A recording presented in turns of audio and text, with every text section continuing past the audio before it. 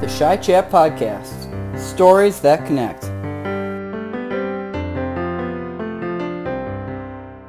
Hello, and welcome to another episode of the Shy Chat Podcast. This is a podcast series featuring Chicago colleagues and their candid, inspiring, and often entertaining stories. I'm your host, Houston Staub, and our guest today is Olivia Sobieraj.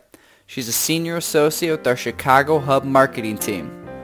Olivia is a fantastic storyteller, which has inspired her to promote KPMG in the marketplace and share her love for Chicago history through engagement with Chicago for Chicagoans, a nonprofit group designed to give us a fresh perspective on our Chicago neighborhoods.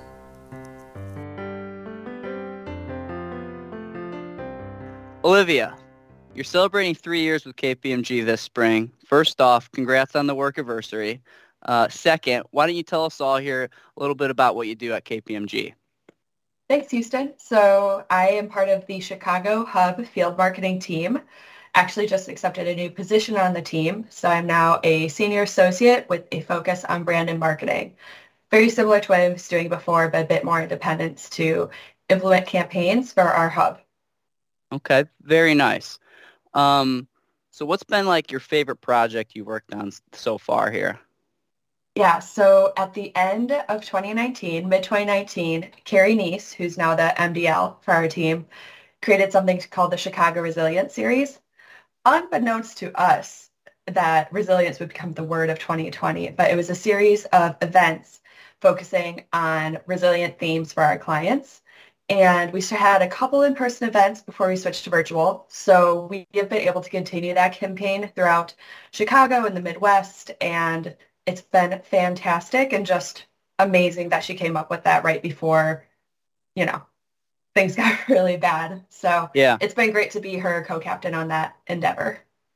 very cool. So you're in your third year at KPMG in marketing department. We got projects everywhere. Before you came to KPMG, let's go even further back to when you were a kid. What did you think you were going to be senior associate in marketing at KPMG, working on our resilient brand coming out of the pandemic? Or what did you think you were going to be? Absolutely. 3-year-old Olivia had that vocabulary and that forward thinking. No, not at all. My parents make fun of me that I had a new profession every week. I wanted to be a firefighter, a teacher, architect, a lawyer. It just depended on the day and how I felt like the snacks would be at each job. So, but that's been something that's continued throughout my life. I like doing a lot of different things, wearing a lot of different hats, and marketing is the perfect marriage for all of that. It really is. I have so much independence to be creative, to bring my ideas to the table, and to work with anyone and everyone in the firm. A lot of folks thought I'd be a historian, though, just with my passion for Chicago history. Yeah, so have you, as you got old, were you always a history buff? Did you, was 3-year-old Olivia like, hey, how was this roller coaster made? I want to know the first date it was invented. When was a roller coaster invented, or when did this sort of evolve into, your history passion? Yeah, I would say that comes from my folks. I come from a pretty competitive family. We very much value knowledge and sharing knowledge, and just the nature of our family is we kind of get a little competitive with it. Trivia night is intense, but my mom's an architect, so we would drive around Chicago, or if we traveled anywhere, she'd be telling us stories about the buildings, the people who built them, the impact on the environment and the society. So it was just natural to pick it up in my adult life, telling those stories to my friends. Yeah, my grandpa used to be a wannabe architect, and he loved Frank Lloyd Wright. That was all I. It's like that's all I know. I know there's a couple houses in the Chicago suburbs, right? Aren't there some of the Frank Lloyd Wright? For sure. I'm more of a Mary Mahoney Griffin gal. Frank Lloyd Wright is notorious for stealing her ideas. So a lot of those houses are actually Mary Mahoney Griffin designs. And hers don't leak as much as Frank Lloyd Wright. Sorry, I had to spill the tea. That's the architecture tea. Yeah, I see that went over my head, but I think you're also proving your history trivia knowledge. Speaking of history, you came to Chicago here, and so I don't know a lot about this, but you joined this group, Chicago of Chicagoans. a nonprofit org, and you've also been with them for, I think, about the same time, right? 3 years. Yeah, just Can over. can you tell us more about what that Chicago for Chicagoans is? Sure. Yeah. So Chicago for Chicagoans is a 501(c)(3) nonprofit. We focus on education for all, specifically, being from the Chicago suburbs, Chicagoland area. Don't get me wrong. I love the boat tour. I love hearing all about, the fire, Capone, etc. Chicago for Chicagoans takes it down one step further. So that's for the folks that want to hear more about the history on the neighborhood scale. So that's what we do. We do walking tours of different neighborhoods. In the winter, we give history talks at a true to the era speakeasy. Knock on the door, give the password through the portcullis. It's very cool. So it's just been a great way to meet people who are likewise passionate about sometimes relatively obscure parts of Chicago history and architectural preservation. So a few follow-ups. One, what's the password?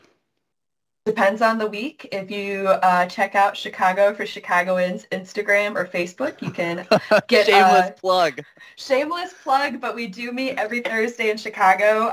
Tickets are free. It's an education for all standpoint, so folks can donate if they want or just come, listen, have a good time, meet cool folks. And yeah, if you sign up, you can get the password.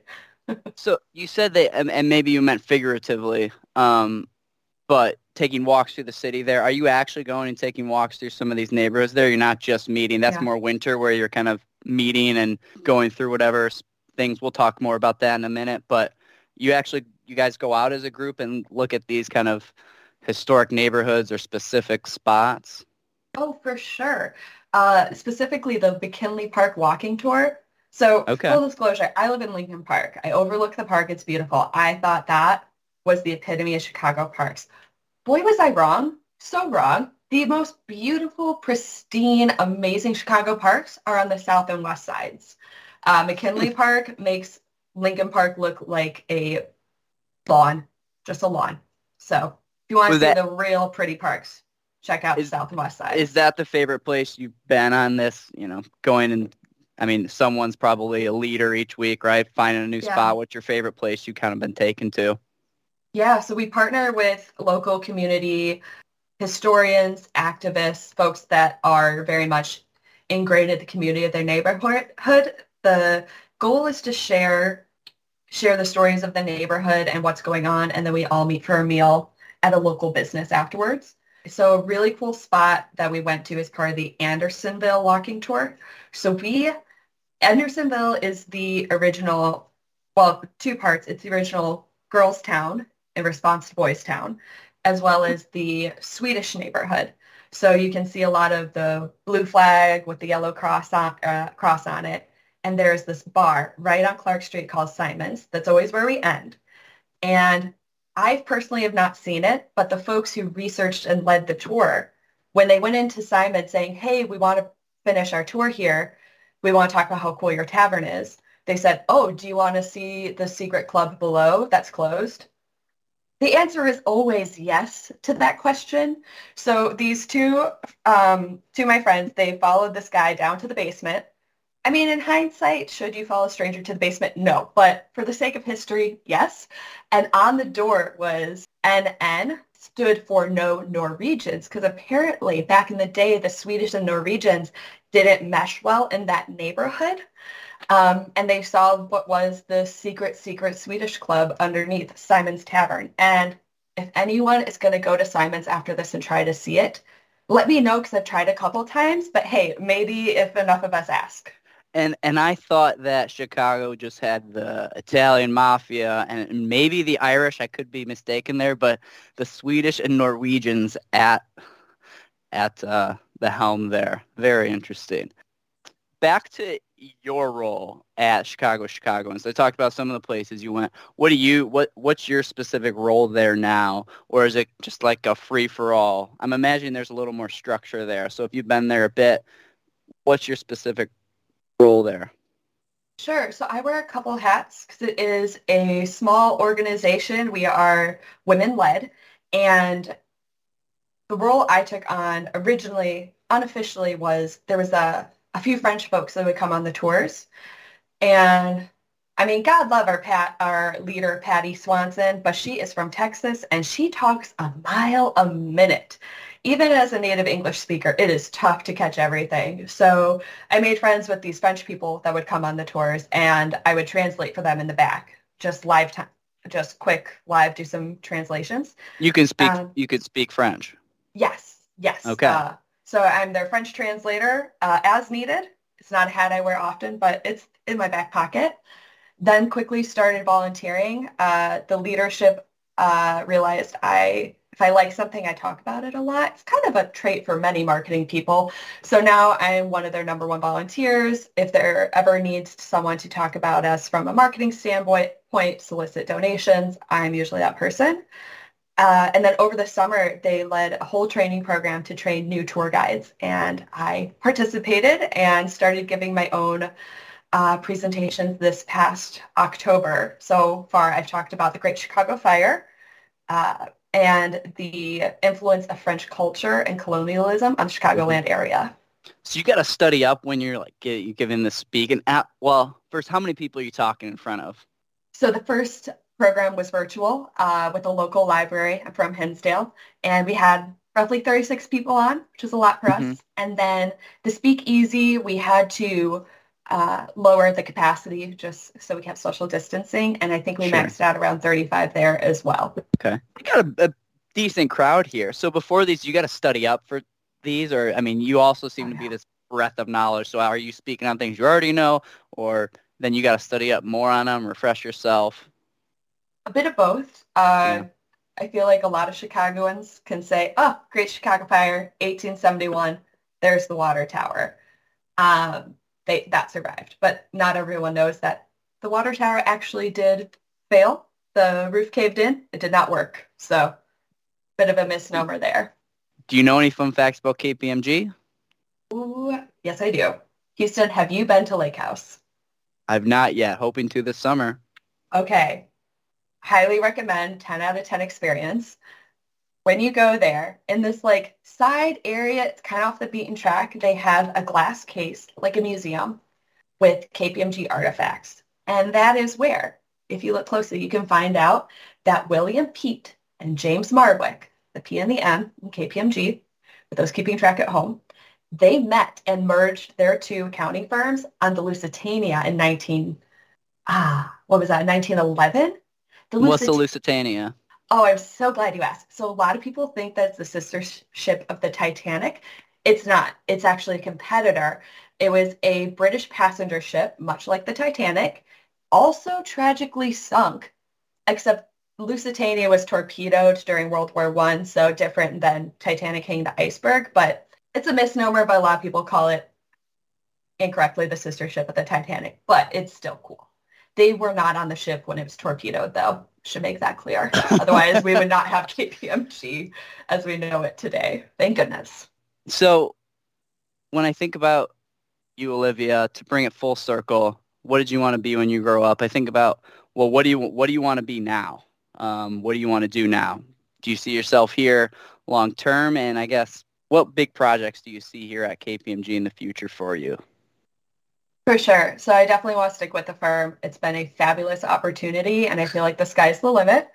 And especially with marketing, we're just finishing up a front office transformation. We have a new CRM system, Engage.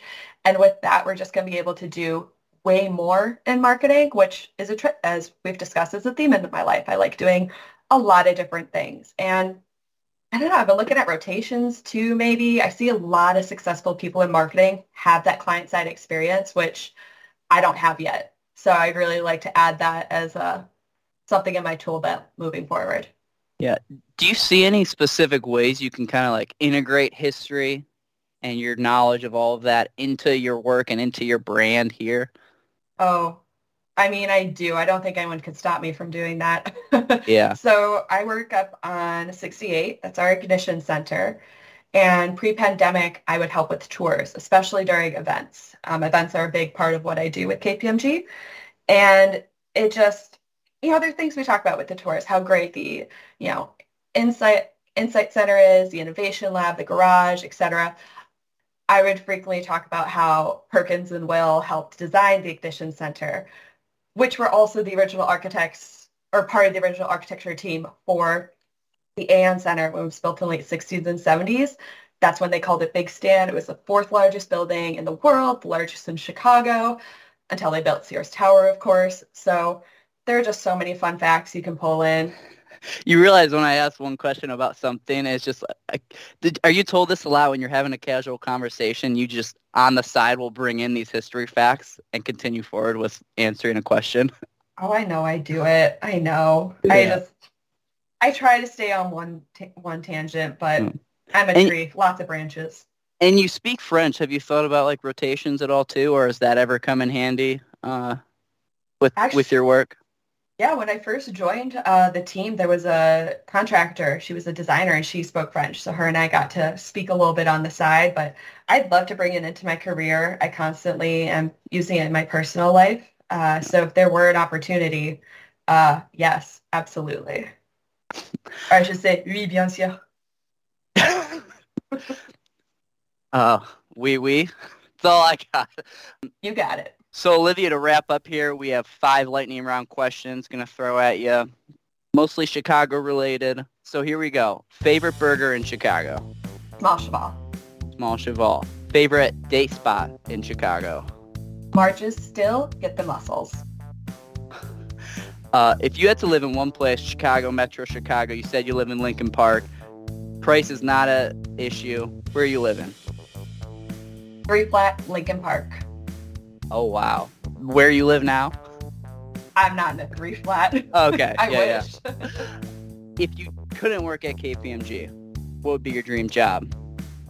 I'd love to work marketing a knitting, crochet, yarn company. It's another hobby. And your favorite travel destination? Aix-en-Provence in the south of France. That's where I studied abroad. 10 out of 10 recommend. Here you go.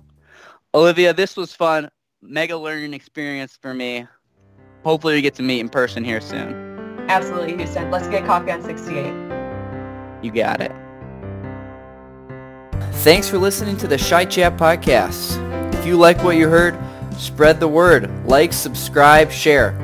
And if you or someone you know has a great story that you think we should hear about, contact Aaron Bailey at ebailey@kpmg.com. Till next time, everyone.